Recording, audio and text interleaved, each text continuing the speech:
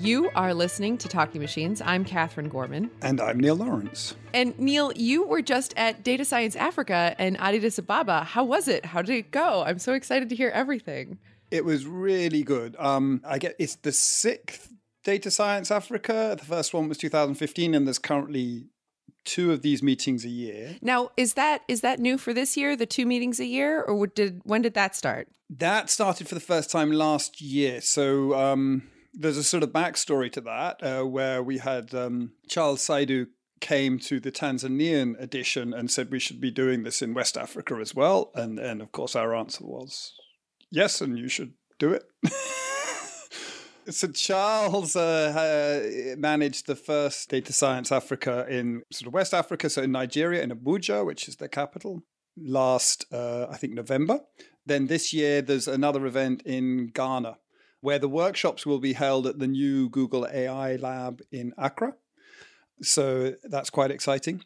And yes, so that's the second year we've been doing that. And actually, there was pushing for a Southern African version this year, which would be really cool. But of course, it's how you scale is a really interesting question, and make sure that there's sufficient, because it's quite a load on people to organize and do the program and everything else. Organizing a conference is a huge undertaking, Neil. Is that what you're saying to me? That sounds like, I don't know. Well, actually, one of the things I find, someone was asking me what I sort of, a cycling friend was explaining they had a friend that was doing something in Africa, which was, I think, I don't know, I can't remember exactly, but let's say it was like giving away bicycles. And I was like, I just don't think that's a good thing, because I think, people have businesses selling bicycle. And if you're giving away bicycles, you're undermining the local economy somehow.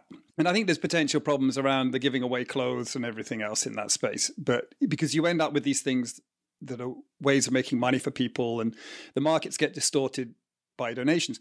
And they were like, so what's different about what you're doing then? You're just giving away conferences or something. I don't know. Which is a question that you're undercutting university professors by like getting in their economy. Yeah. And it's a really valid question, right? And I'm in some extent, I'm not really doing anything now. That's my favorite bit about it. But I was trying to think about what was the role? And I think the main role for me was just helping mentor people through how to organize a workshop and a conference. So not even the stuff I would have taught in the first one and even did teach would have been the wrong stuff. I learned much more from watching African-based lecturers teach about what the right things to teach were. So I think that my only contribution to it is really mentoring people and reassuring them in how to organize. And I feel that's sort of done. And there's not, the meeting is now, it's nearly formed its own NGO. I think there was some paperwork issues, but there's an NGO incorporated in Nairobi with only African researchers on the executive board. So there's like an advisory board, and I'm on that, but it's all run by the African-based researchers like Shira and Dina and Ernest and Martin Billy-Okal, who's actually currently not based in Africa, but is Kenyan in origin and has been to all the meetings. I think it happened really in Abuja, not this most recent one particularly. It was absolutely definitely there, but in the Abuja meeting, it was so good because I realized, there's absolutely no need for me to be here in terms of like I could just go away now. That's like my favorite thing. The joy of redundancy. Yeah, exactly. Yeah, leave one out estimation. Leave me out, and this is fine. Yeah, nice, awesome. So it really. Because actually, I was coming back. I was reading, the white savior stuff. Have you seen that? It's something that hit Twitter, particularly in the UK, because there's this. It certainly resonates with me as a sort of real danger, and I worry that even like by talking about it now, I'm kind of feel that you're doing that. It's a little bit awkward in that sense, but also you're trying to sort of bring the profile to the good work people are doing there. So, of course, and we're going to exactly do that with some interviews from the attendees and the organizers and hear about their experience. But I think the value added really has been around, and I think that's done. The thing that I was so excited about this meeting, as well as hearing talks from people who have been students at previous meetings, so a lot of the a lot of the lectures in the summer school are now given by like Ben Akera, who we'll hear from, who was a student in Tanzania and is now teaching multiple courses on the school. Is only just graduating undergraduate and has been offered an internship at Mila. You know, that to me is fantastic. One of the things that I suppose it is obvious in retrospect, but I hadn't quite understood the depth of the issue is, and this came through a lot in Addis Ababa, because there are a lot of very interesting minority languages in Ethiopia. It was a country that was never colonized, so the main language is Amharic, and then there are minority languages. There's a different script. So, for example, Michael Melese is supervised during his PhD by academics outside Ethiopia, and there's a lot of connections with academics outside Ethiopia. So there's quite a lot of connections between students in Addis Ababa and places in, say, the United States or Europe, but less connections between Addis Ababa and other African universities. And this is true in general, and it sort of makes sense. In fact, I'll give you an analogy on it, and it came up again in our discussions. One of the things we were talking about was ICLR being there, and Charles Saidu actually mentioned that, you know, one challenge is it's actually more expensive for him to fly to Addis Ababa than it might be to fly to London. And sort of people's reaction is, oh, you know, that's terrible. You know, it should be. But of course, it's because the flights between, it's a hub and spoke effect.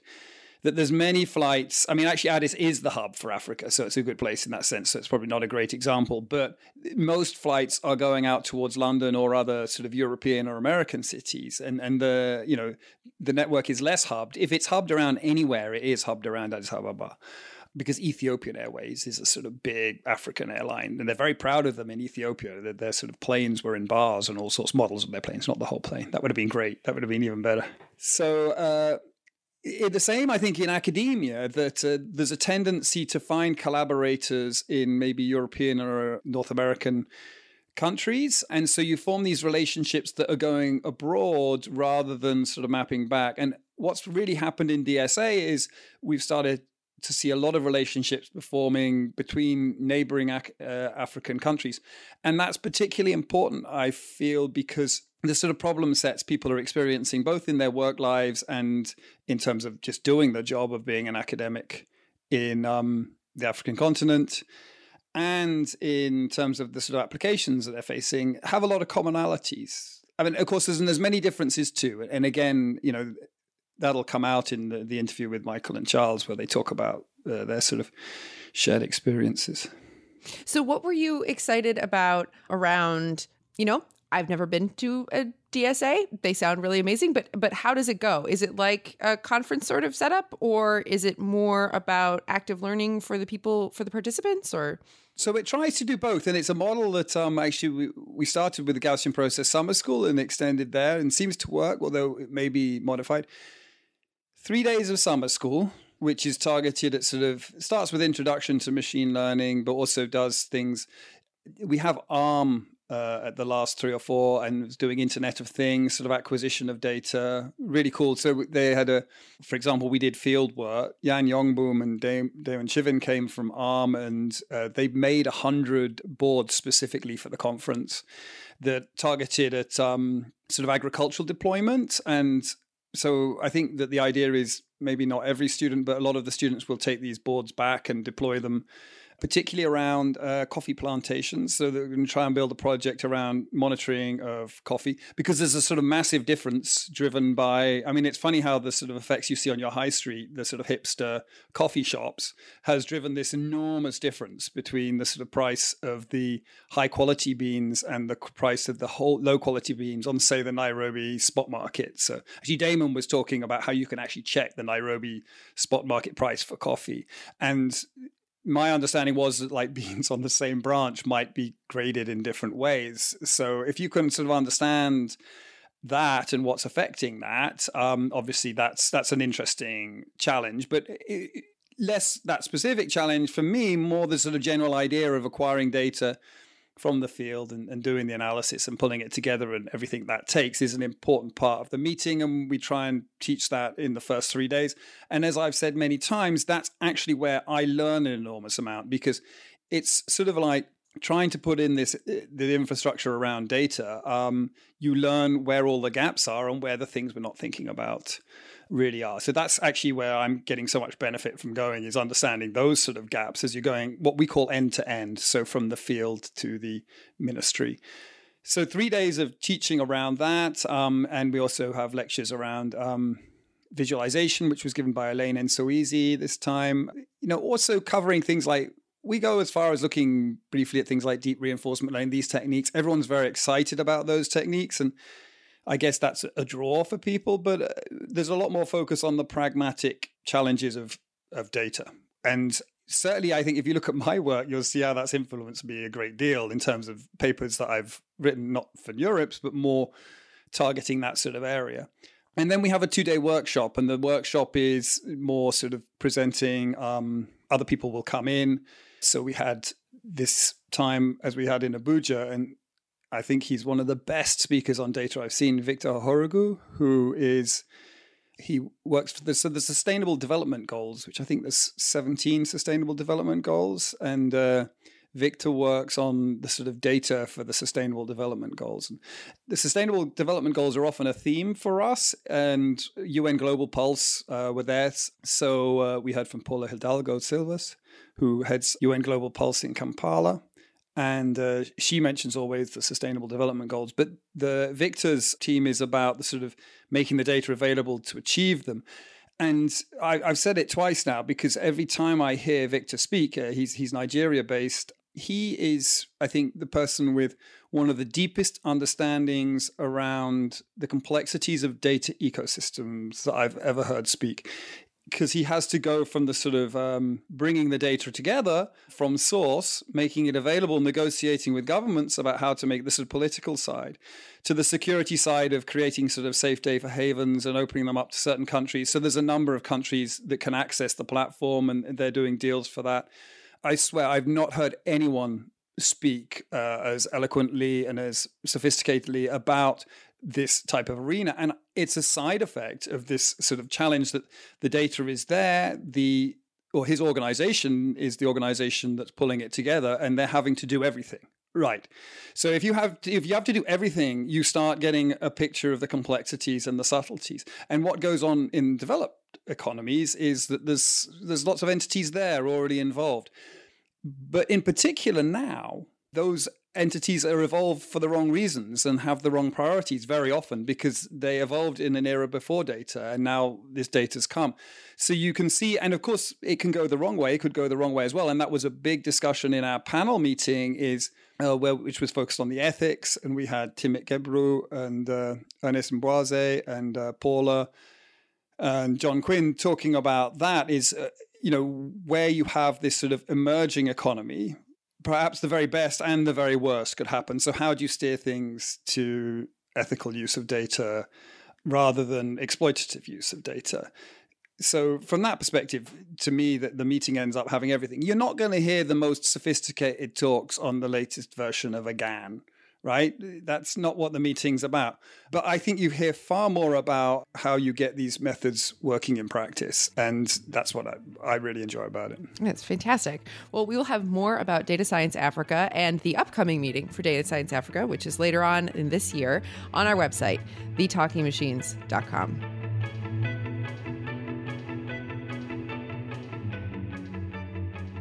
This week's listener question on Talking Machines is kind of a question that we put out and got turned back on us. So I'm at ICML right now, Neil, as of this recording, and we asked people what they were seeing that they were excited about at ICML, and we got a listener asking us back what we were excited about to see at ICML.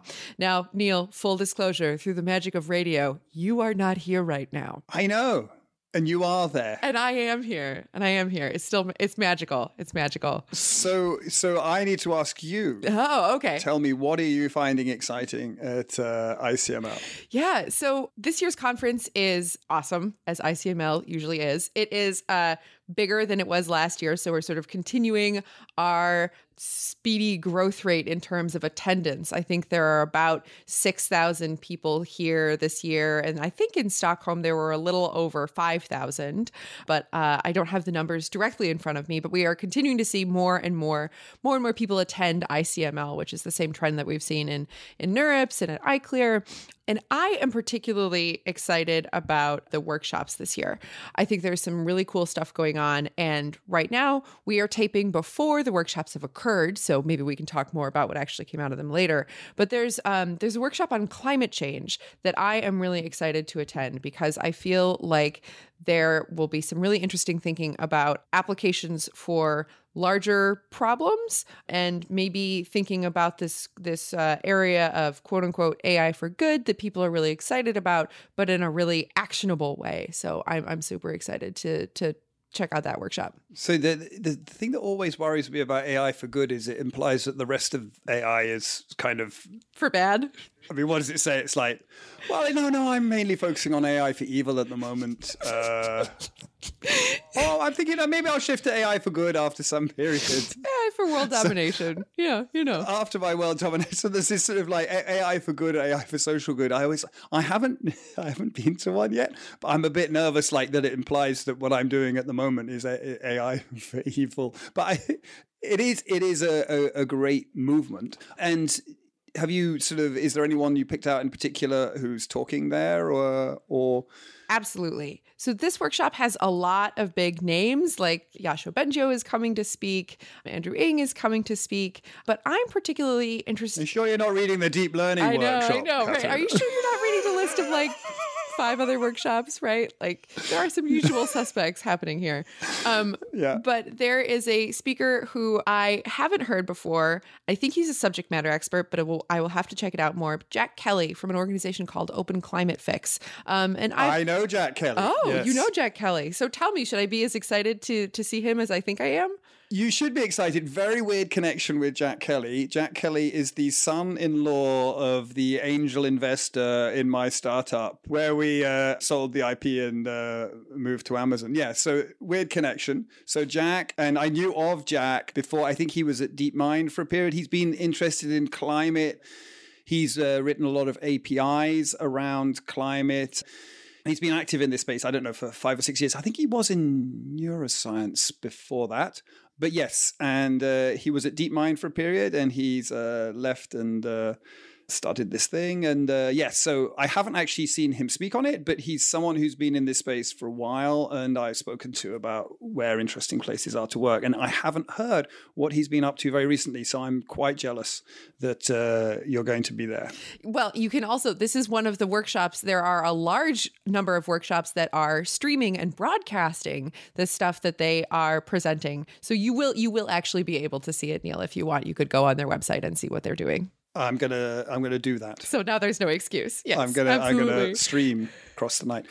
Climate change. Are there other social good workshops, or is that the sort of main one? There are definitely a bunch of other social good workshops, but that is the one that feels sort of most pointed for me at the moment. So that's the one that I'm sort of most excited to jump on. And how were the poster sessions this year? Were they a bit? Yeah, the poster sessions were actually great. They felt to me a little bit more navigable than they have been in past years. And I guess it's kind of hard to put my finger on why that was. Maybe it was simply the layout of the space, but it felt like there were... Were the posters up for longer? Because that's something. Yeah, the posters were up in the evenings from, I believe, about 6:30 to 9 local time.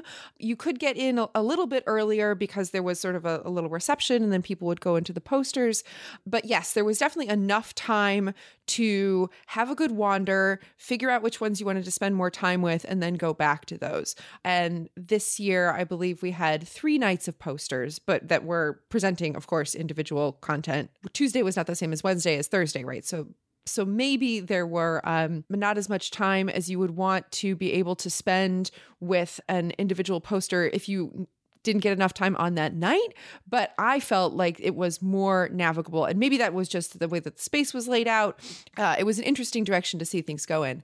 But also, so there's this really interesting website called postersessions.ai where they are essentially scraping all the posters and putting them up on this website. So it's kind of a digital poster session. No, that's very good. Yeah. Actually, that reminds me, this year, I don't know if it's just been me, but on Twitter and thereabouts, I've seen a number of little videos and hints and tricks for trying to change the way people are doing posters. Sort of trying to reimagine what a poster session is like from the perspective of the attendee and how to write a poster such that it can be approached. So from a distance, you can sort of see the main point.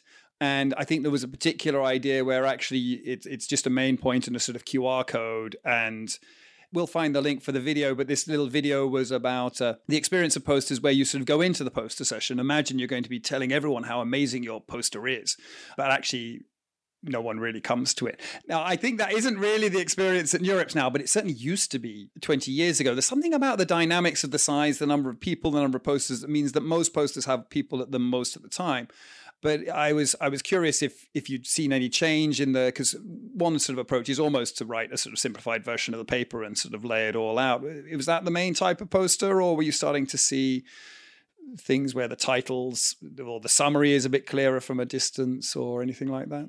Yes, I have seen some really interesting things that people are doing with the layout of their posters to make it more consumable, because it's never so clear as to who put the time into thinking how this information was going to be consumed and who the audience was that was consuming it, than when you actually get into the poster session and you can easily see the posters. So one poster that I saw that was very grabbing, they created a 1-sentence sort of declaration from their abstract that was printed huge in the middle of the poster. And then they had QR codes, not only for their archive paper, but for all of their author team.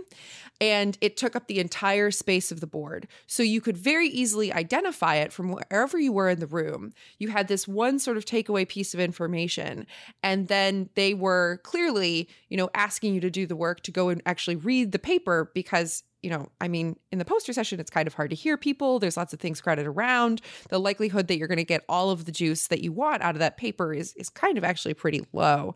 So I thought that was like a really great approach. But also, one thing that I noticed this year that I hadn't seen as much previously, people are printing their posters on cloth, on it feels like they look like big scarves, but it's kind of genius because you can steam your poster and then it will be really crisp and people will be able to read it instead of having to try to lug around a poster tube and make sure that it's perfect and crisp all week until you can actually put it up. So I thought that was a really nice innovation. And of course, you can use it as a towel if you forgot to bring one for the swimming pool. Absolutely. Then you can lie on top of your poster and just, talk about it at the pool. Yes. You can save your recliner. Is that what you call it in America? A lounge chair. But chair. A recliner. That sounds good. Recliner with your poster. Nice. Yeah. And excellent. Oh, that sounds really good. So great posters, great workshops. Great posters. Great workshops. Any standout talks that you saw? Or? Yeah, I've really enjoyed the talks around the best papers this year. And there were 2 of them. Challenging common assumptions in the unsupervised learning of disentangled representations, and rates of convergence for sparse variational Gaussian process regressions. But I'm sort of a best papers nerd, and it helps me, and maybe this creates bias in my own approach to the field, but it gives me sort of a sense of what are the big threads that there might be to pull on that are sprouting up in the thinking in the area. Great. And of course, I was just excited that one of them was about sparse Gaussian processes. Yes, of course. Yes, totally. Brilliant. So you can find out more about the conference on the website. And that website is thetalkingmachines.com. And we'll have links to the workshops where you can see those workshops that had streaming and digital resources. We'll also have links to those best papers.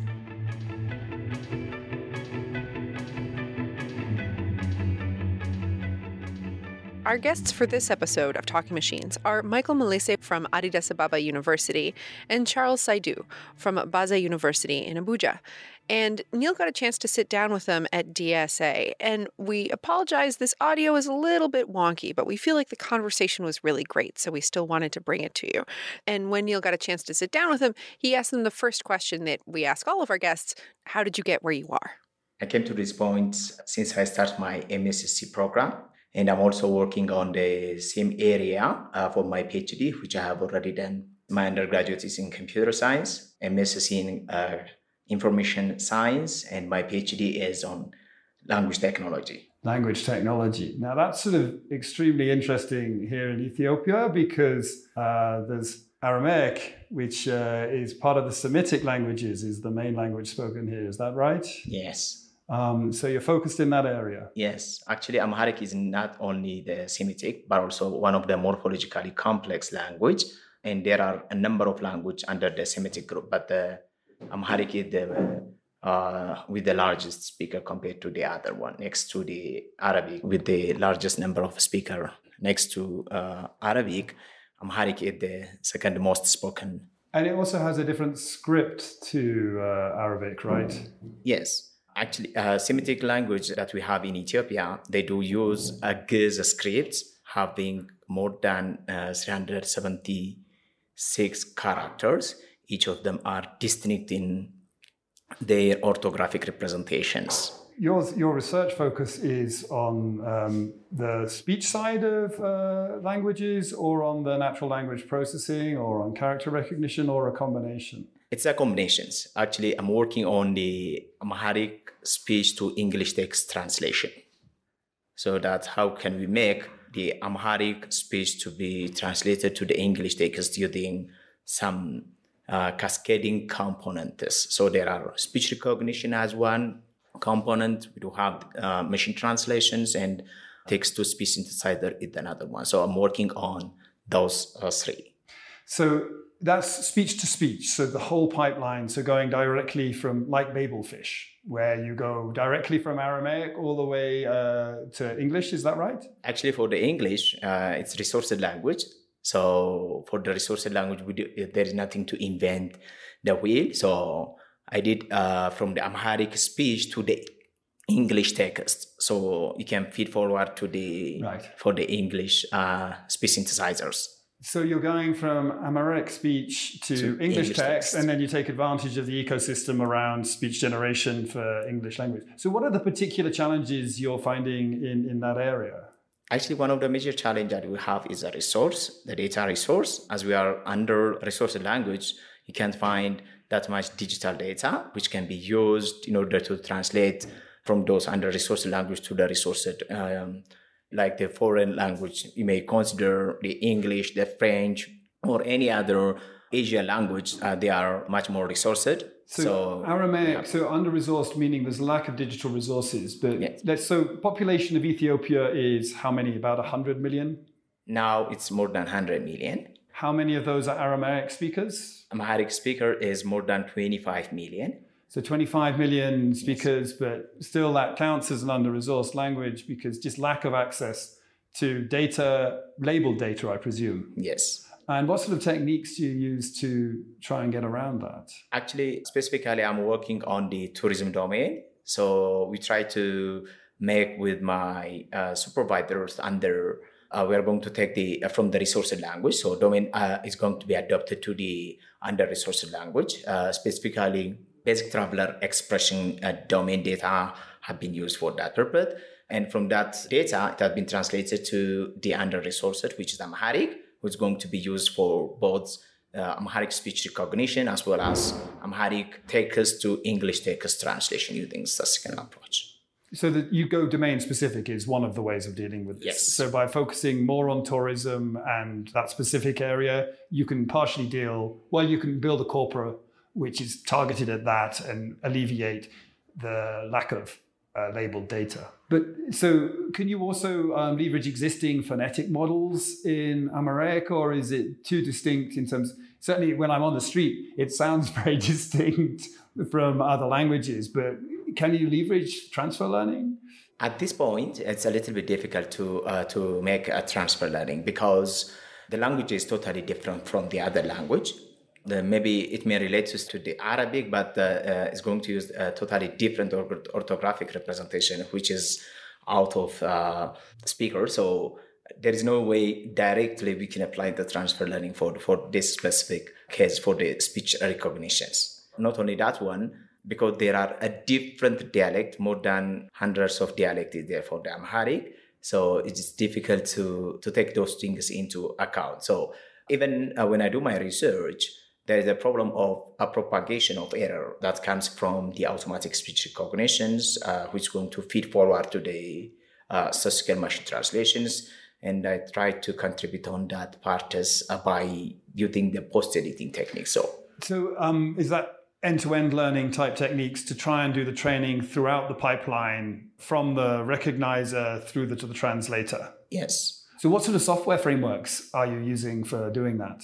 Actually, for the automatic speech recognition, I have used Kaldi, and there are also a lot of associated tools. So Srilim have been used for the language modeling, and for the morphological analyzer, I have used a Morphaser, and a number of tools have been used along with this for the automatic speech recognitions. In the same way, for the statistical machine translation, I have used Moses, Giza, along with that language modeling tool, the same language modeling tool Srilim have been used in order to make the cascading compound. Of course, in order to integrate to these parts, I've used Python so as to feed forward to the succeeding components, though it's going to be implemented using Python. Just changing tack a little bit. So you've organized this fantastic, we've just coming to the end of the summer school for Data Science Africa in Addis Ababa. So you've hardly been able to attend a single session because you've been running around dealing with all the things that an organizer does. But in the context of what you've described, you immediately understand how important it is to have domain knowledge in order to deliver on these applications. So you're not going to build good Aramaic speech recognizers unless you have some deep understanding. What's your feeling so far in terms of the different applications, different sort of students you've seen from Data Science Africa, and how that feeds the local domain knowledge and the capabilities people are getting with data science here? This is the second to organize. Previously, we have organized in Walaita Soda University, in Indaba X have been organized. Next to that, we came to the Data Science Africa, and majority of the peoples are from the rural part of the Ethiopia. So there are different universities. So from each of the university, we are trying to collect people that are working on those areas, and they need to excel by exchanging whatever the information that comes from the. So how many universities are there in Ethiopia in total? Rough estimate. Rough estimate is more than 35. The government university. That government universities, more than 35 government. So when we were doing the field work yesterday in the botanical gardens, which was beautiful, and we were walking there, I was speaking to several Ethiopian attendees, many of them from different universities, some only 100 kilometers away, some 750 kilometers away. Yes. And what I found interesting is many of them were meeting for the first time at this meeting. Yeah. Yes. How often are meetings going on like this locally? There's the Indaba X, and that's been the first one mainly in this area? Yes, Indaba is the first one to take place in Ethiopia, and DSA is the second one. But we are trying to have a community on Black in AI, Black community to participate in the area of artificial intelligence, which is initiated by Dr. Timnit. And we are still trying to exchange all the information through that so that we can represent all the Black peoples all over the world. So that brings us to the sort of wider African context. And we're also lucky to have with us today Charles Saidu.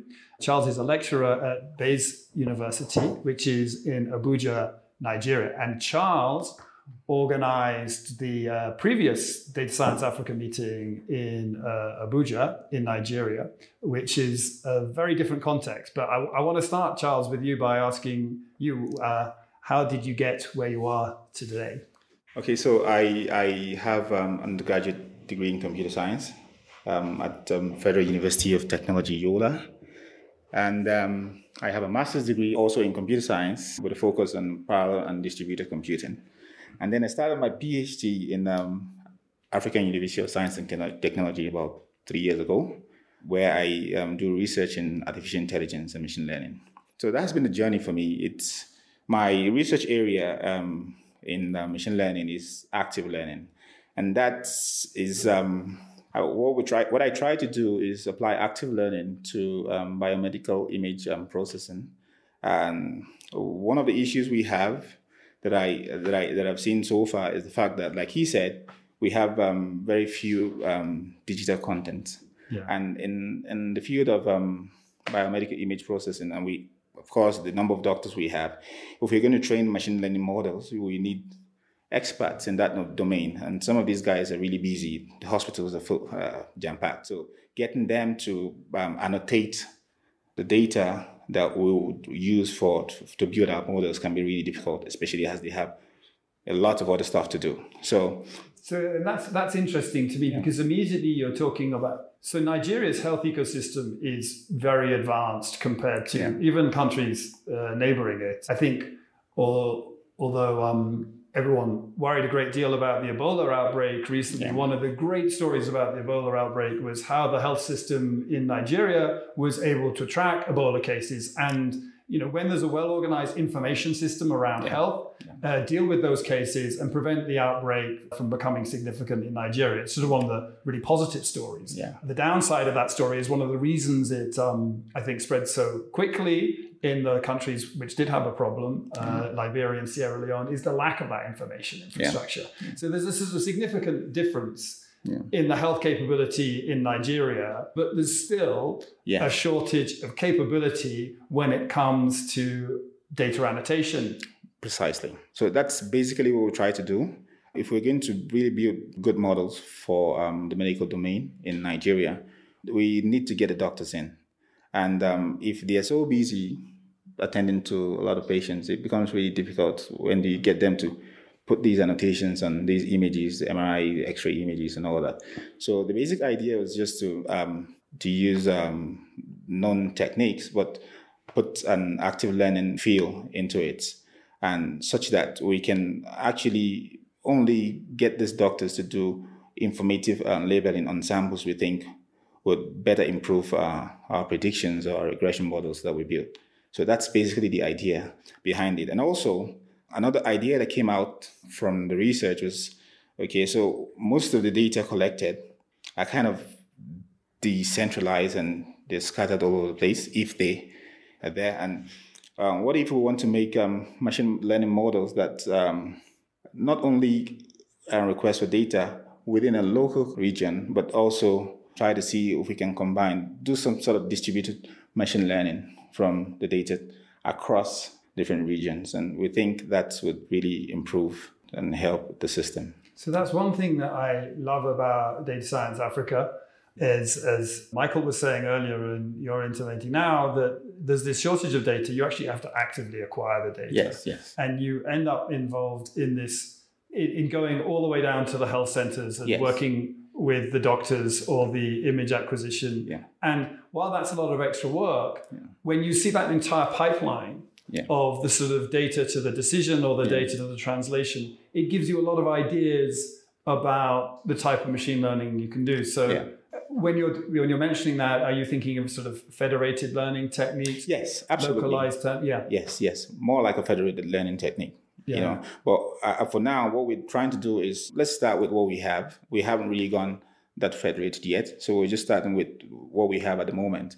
And it will be interesting to know that, yes, the healthcare system is quite developed compared to other African countries, but the data are not really readily. They are available, but they are not annotated. They just collect this data. But it's fascinating to you. I'm sure that's true. Yeah. But what's interesting, even say if you take the UK context, if you speak to someone like Piers Keane, who is at the Moorfields Hospital and has got this great project in collaboration with DeepMind where they're doing ophthalmology on the retina. Yeah. The data challenge there is massive as well. Despite the fact that they've stored a lot of data, the nature of the annotation, the way they've stored the data all turns out to be perhaps not quite appropriate for the methods that people want to use. Yes. And I think that the big advantage in the African context you have is you actually get to potentially, and I'm curious if you're doing this, insert the device. So if the data is now being collected on a mobile phone, then you have more control of that platform than you would do. You don't get to go into a UK hospital and replace the retina scanning image you don't. with a cheap Android phone. No. But here, that's the sort of thing you can do, right? Sure. It's interesting. From my experience, at the moment in Nigeria, we have tons of people who are interested in AI and machine learning. Young adults, they want to explore the field. They love it. What we have on ground is data already annotated and pre-processed. Okay, so if you have to go into the field and do this end-to-end, acquire the data, clean it up, and it's a lot of work. It's a lot of work. Yeah, and people just sort of put that aside and assume, okay, well, we have data, and the data we generate in Africa are contextual to African people. So it is high time we have schemes that sort of reduces this effort in getting the data and annotating the data for use within the African context. And that's basically the idea. One of the talks we had at DSA workshop was from Teju and the AI Saturdays team in Lagos. And they have this great project, which they chose a project to work on Saturday. This is a group that meets every Saturday and talks about AI. And the project they chose was building sort of image recognizers for food, right? For food, and I guess mainly Nigerian food, because Nigerian food is very different from I guess Ghanaian food and everywhere else. Now that you mentioned it, I also belong to that group, part of the organizers for AI Saturdays for the Abuja version of the AI. So and it's fascinating. Like I said a lot of people want to do AI, want to do machine learning, and people without any formal degree in computer science or even degree at all, with just basic secondary school education or undergraduate student. Yes. These are the kind of people we have. So where are they getting their knowledge from? How are they learning to do this stuff? Google is your friend. Google is your friend. Yeah. So there are lots of videos, people, and then when they get confused, that's the basic idea behind the AI Saturdays. Okay, so when they get confused, we all come together as a community and try to address some of the challenges that people have and solve problems together. And it's been fun, yeah. So, I think we have to sort of just put some context around Nigeria. Nigeria, my best description of Nigeria, going to Nigeria for the first time last year, having spent a bit of time in East African countries, it's a sort of conflation of Brazil and the United States in one place. It's like the country that, all the music's coming out of Nigeria, the entrepreneurial spirit. It's an amazing engine for innovation in Africa. And actually the scene around data science there is very big. There's data science Nigeria. Yes. There's a large tech scene in Lagos. Abuja itself, which just for some context is the capital, but it was a new city built in the 1970s. It's just this extraordinary city with these massive ministries, like a city of the future. Yeah. But there's an enormous amount. What we saw when we did the workshops in Nigeria for Data Science Africa was just how mature the ecosystem is around many of these areas. And, I think we're going to see a talk from one of the speakers there, whose name escapes me for the moment. His ecosystem around data that he was producing was one of the most advanced talks I'd seen for data ecosystems anywhere in the world, I would say. Yeah. So the Nigerian scene is pretty big. It is. For a start, we were a population of over 180 million. And a good number of these, the people in Nigeria are youths. So we have a large workforce. And so the competition is quite high. Even in our universities, for example, you get to undergraduate students, you go to public or even a private school, and you think you're smart, but there are 10, 30, or a lot. There are many of you in the class. So there's usually this high competition among the students, and people want to innovate. So even in the informal sector, for example, the music industry, you've seen lots of music coming out tonight, especially in Lagos, actually. Yeah. It's really a cool place to be. I'm not trying to advertise my country, but that's what it is. What was amazing, what was so nice for me was to stay there. You gave us accommodation near the university, and I was staying there with all the East Africans, and I was seeing Nigeria for the first time, but the East Africans from Kenya and Uganda were also seeing Nigeria. And seeing it through their eyes for me was also sort of super interesting. Absolutely. My to have a slight digression, right? My first DSA was in 2017. Okay, so at that time was Arusha, so we got there. It was really cool. Tanzania.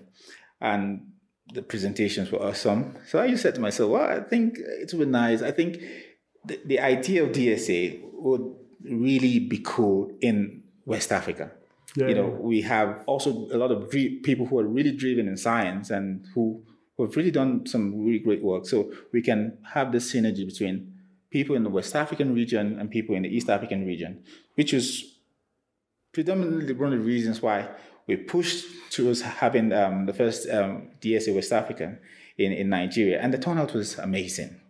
We had to look at the people who had applied, and of course you would expect a lot of them were Nigerians, and mind you, we had a test just to pick the people who we think were qualified enough to attend, and a lot of them actually did very well. So we had this problem of deciding, okay, so what quota should we give to the Nigerian participants, and what quota should we give to the people within the West African region? Of course, we had to get people from East Africa, so it was a difficult balance. But that's actually where I think the fact that we've also got Indaba Rex going on, there's Data Science Nigeria, is really helping to do things.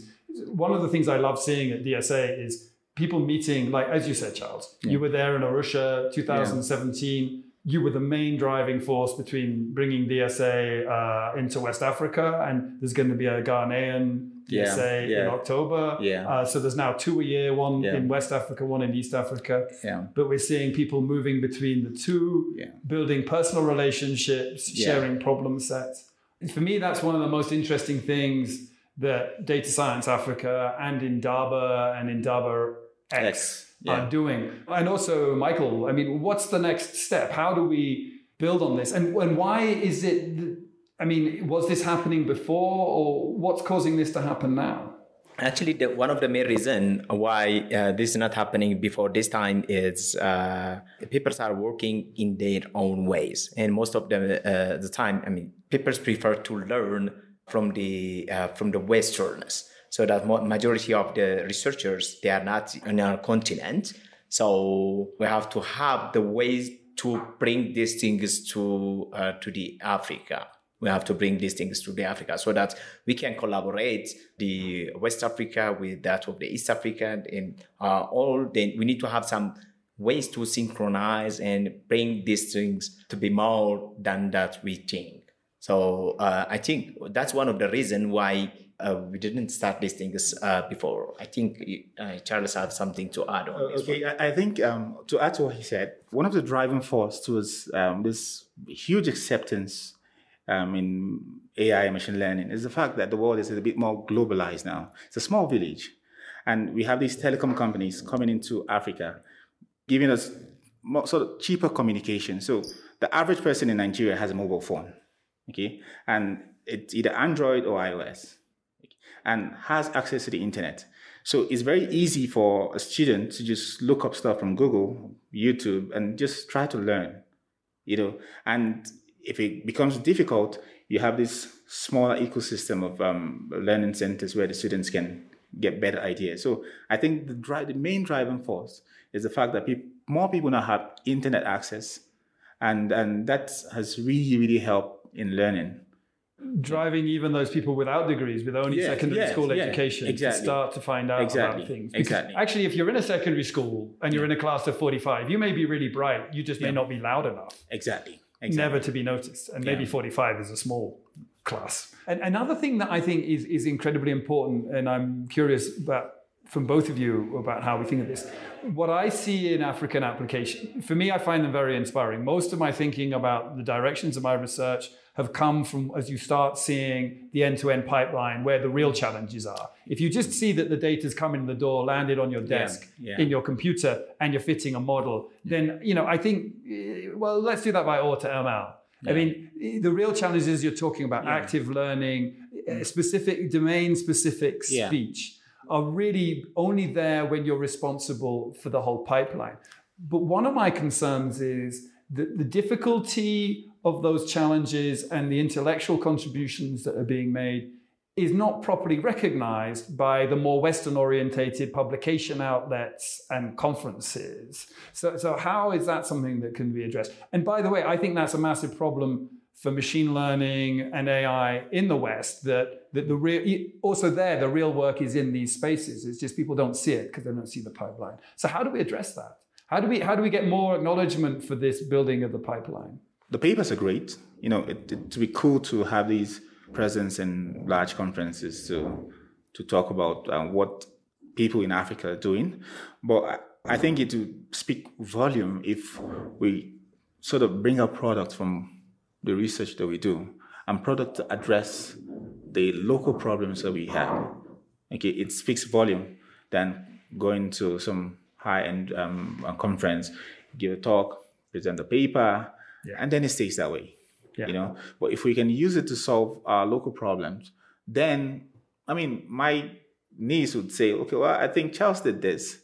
Okay, I think he was working on this project at some point, and he might even have interest. Okay, he or she might even have interest in the outcome of my research, and so also all the young people within the society. So the papers are great, but as long as we try to solve tailored problems that are localized within Africa, like what he is doing, for example, with the language modeling. One of the things that is consistent at DSA is people coming in and they want to get access to data in the country. And one of the things the poor organizers having to constantly do is organize SIM cards. Also, Michael, if you were organizing me letters to get my visa, just these things that need to be done when you're organizing a workshop here. How much of your time has it taken to organize just this 5-day meeting? Honestly speaking, while I'm doing this, rearranging the stuff for the DSA, there are something that we are dependent on. So having that as it is not that much difficult to handle these things. But the problem that we have is most of the times, different question may come from different people in different ways. So that you may dip into some routine stuff, which restrict you from doing the actual stuff. So while you are doing these things, you may miss some of the important things. So we have to find an alternate options which allow us to further ahead these things to happen. So a lot of the organization ends up being about worrying about if certain things aren't working, how to drive forward, which is something that I think certainly before I started coming and doing DSA, I think it's hard for people to understand. People in Africa aren't constantly worrying about dying from malaria or typhoid or things like this. That's not the problem. The problem is really with the day-to-day things that don't quite fully work, the additional burden that puts on in just getting anything going. But it does lead to this wonderful capability of just being very relaxed when things go wrong and very quickly coming together with a new solution, a very adaptable society, which I love. As you know, in Ethiopia, everyone will come. We are in a society like really are dynamic in order to do whatever the stuff they have. So that we are working on that kind of environment. And I think we are so sociable so that as long as you communicate, anyone, they can provide you whatever the thing that you are looking for wherever you go. To add to what you said, I think you just generalized the whole thing. I want to believe that in Africa, we have the same problems as people in the West. It's just that we have a lot more constraints than people from the West. For example, we were trying to organize a conference and we have to worry about lights and some of the issues, apart from the underlying issues of organizing the event. So that's the good thing, really. So I want to believe, and we are resilient because we always look for these solutions. And that is what people out there should know about. Yes. And you know what I love about that is that type of resilience and that type of innovative creativeness is exactly what's needed when deploying these systems in new areas. People don't know how to write end-to-end machine learning systems that are data-driven. Yeah. And it's a chaotic world, and you need that time of creativity and resilience and persistence to deliver these things. Precisely. So the difficulties that we would face here, I think there are a lot more. For example, I'm training a large model after doing the collection and all that, and I get to worry about, so I need to optimize my code to run faster because I only have maybe 5 hours or 8 hours of electricity. Okay. Now I wouldn't have to worry about that if I was out of the African context where there is constant electricity. I can just put it there and just go to sleep. So like I said, the problems are the same, but we just have to deal with more constraints to solve our own problems. And so constraints can breed creativity, but they act as like a tax, as like a friction on the capability. Precisely. As I've already said, the problem is not only for Ethiopia. It's as Charles said, it exists all over the continents. Having a problem is one thing. Let alone that as it is, we have to always be dynamic in order to find a solution for the kid that we face. So we don't have to let things to go as the result of having a problem. For me, it's a fascinating place to do machine learning. And I personally think you guys are really lucky to have this sort of wealth of applications, which is why I keep coming here. I'd like to thank you both very much for sitting down and talking with us. Thank you. Okay. Thank you. Michael Melese and Charles Saidu. That's it for us this week on Talking Machines. I'm Catherine Gorman. And I'm Neil Lawrence. Tune in next episode.